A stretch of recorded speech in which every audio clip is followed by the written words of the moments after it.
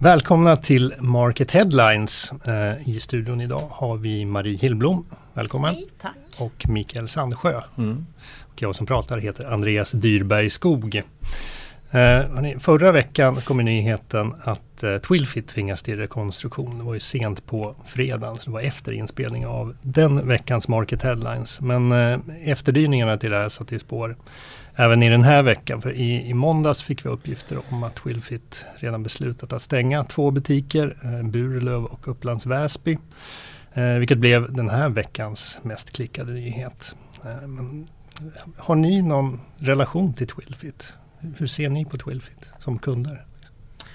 Ja, viss relation har man ju. Det känns ju som det är en sån kedja som man har sett sen barnsben. Som man har gått förbi. Var väl också i alla fall under kanske 80-talet att betrakta som en av Sveriges största underklädeskedjor. Och levde ju på det länge. Jag tänker att här kan man nog ganska tydligt egentligen, även som amatör som jag betraktar mig som, se de här stora förändringarna som har skett. Jag tror att om man kollar på vikten att ha ett starkt varumärke, som ju förstås är självklar idag, så tror jag att ganska få yngre konsumenter skulle nämna Twilfit som det självklara valet vid underklädesköp. Det har kommit in nya kedjor som jag tror hamnar högre upp i medvetande, och det tror jag påverkar att Twilfit står där de gör idag. Så ja, jag har en relation, men jag börjar ju vara lite till åren kommen också, och så är det väl. Ja, de medgav ju själva att de kanske har stått och tittat på lite för mycket och agerat för lite.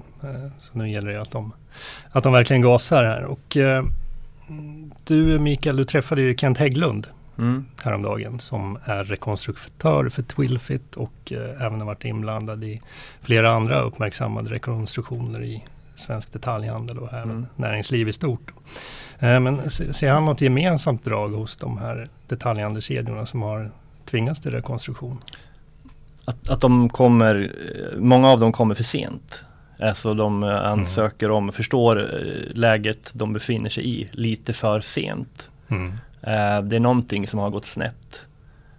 Det är ofta någonting ganska stort som har skett innan, precis inför, alltså innan de tar det där steget. Det kan vara att man har etablerat ett stort lager där man har försökt man höja effektiviteten, men det kostar för mycket. Det kan vara IT-system som man har betalat mycket pengar för, men ofta, självklart är det ju ofta en lång process som har ledit fram till det. Ja, det är en kombination. Ja. Och en annan modeaktör fick också mycket uppmärksamhet i veckan, och det var JC, som jag har varit en följetong under en lång rad år. Och Ilja Meric, som ju äger kedjan nu, han vägrar ge upp. Han var med och drev kedjan i konkurs, och sen startade han om efter sommaren med en butik i Kungens Kurva. Och nu fortsätter han satsa. Hur ser planerna ut, Sandsjö? Han kör ju på uppenbarligen. Jag har ju haft en del med den här människan att göra. Jag är inte förvånad att han gör det av flera anledningar. De här butikerna han planerar att öppna nu, det handlar helt enkelt om att bli av med varor som han har samlat på sig under den gamla JC-tiden. Han menar ju på att han kommer att kombinera de här gamla produkterna med, alltså addera en del nytt också. Men främst handlar det om att bli av med kläder från gamla JC-tiden, från lager liksom. Men sen har han ju också, det här kommer vi återkomma till på Market, sen har han helt nya planer också, men jag vill faktiskt inte avslöja för mycket, men det kommer. Ja. Kul att höra tycker jag i ditt snack med honom. Det är ju liksom hans oerhörda entreprenörsanda och förmågan att tänka nytt. Det här med, som jag tolkar det i gallerian, att det mer är att betrakta som en pop-up-lösning, temporär. Ja, alltså han ska jobba, precis. Eller? Ja, han ska jobba tillsammans med de här innovatörerna från Nordic Tech House som det är en helt ny form av retail, den här nya tidens retail. Datadrivet väldigt mycket och så. Ilja Meric kommer från från den gamla skolan. Han har ju väldigt brokigt förflutet, han är totalt orädd, han struntar ganska blankt i vad folk tycker och tänker och kör på. Så att han, ja.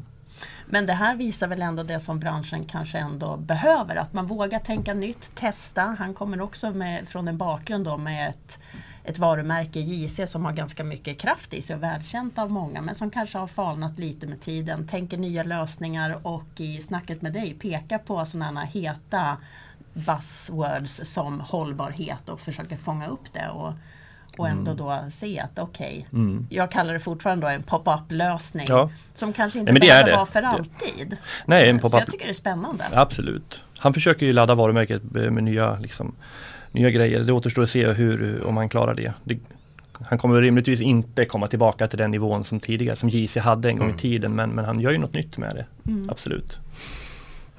En annan detaljist som har fått ett lite nedsolkat varumärke på sistone är ju XXL. Och nu i veckan så gick de ut på koncernnivå och flaggade för lägre vinst och sjunkande omsättning. Samtidigt kom det lite motstridiga budskap. Grundaren och ordföranden Öyvind Tidemansen, han klargjorde ju att han inte var nöjd med utvecklingen i Sverige. Men TF-vdn här i Sverige menar samtidigt att resultatet för Q3 kommer att slå de närmsta konkurrenternas årsresultat.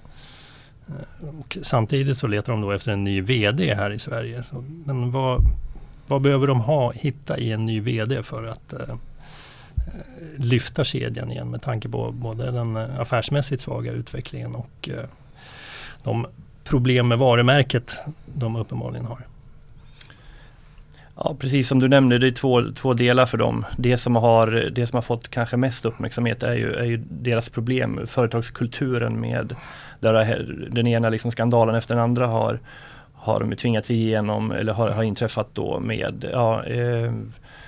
sunkig företagskultur. Jag tror jag vet att de har gjort väldigt mycket för att liksom komma till rätta med deras värderingar. Så den nya vdn behöver ju ta vid och liksom föra det, jobba hårdare med det.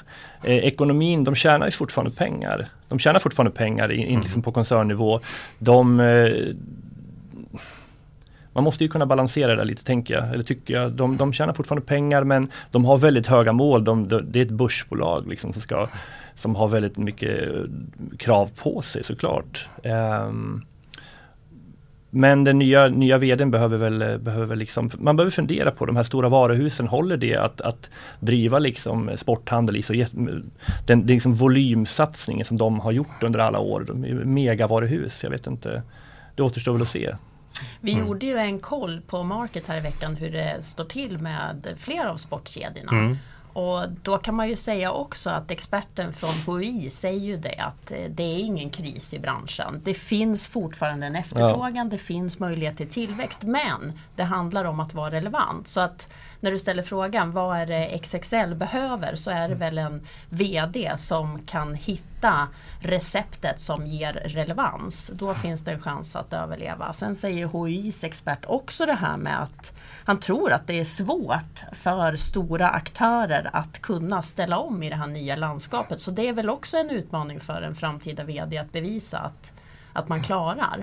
XXL, jag ska bara lägga till, de har ju alltid skrikit väldigt högt också. De har ju neongula, liksom lysande versala bokstäver i sitt varumärke. De har alltid tagit i dem.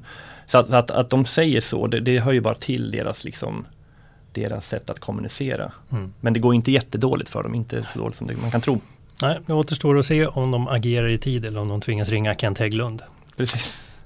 Med det tackar vi för oss. Hörs igen om en vecka. Trevlig helg. Tack. Trevlig hej.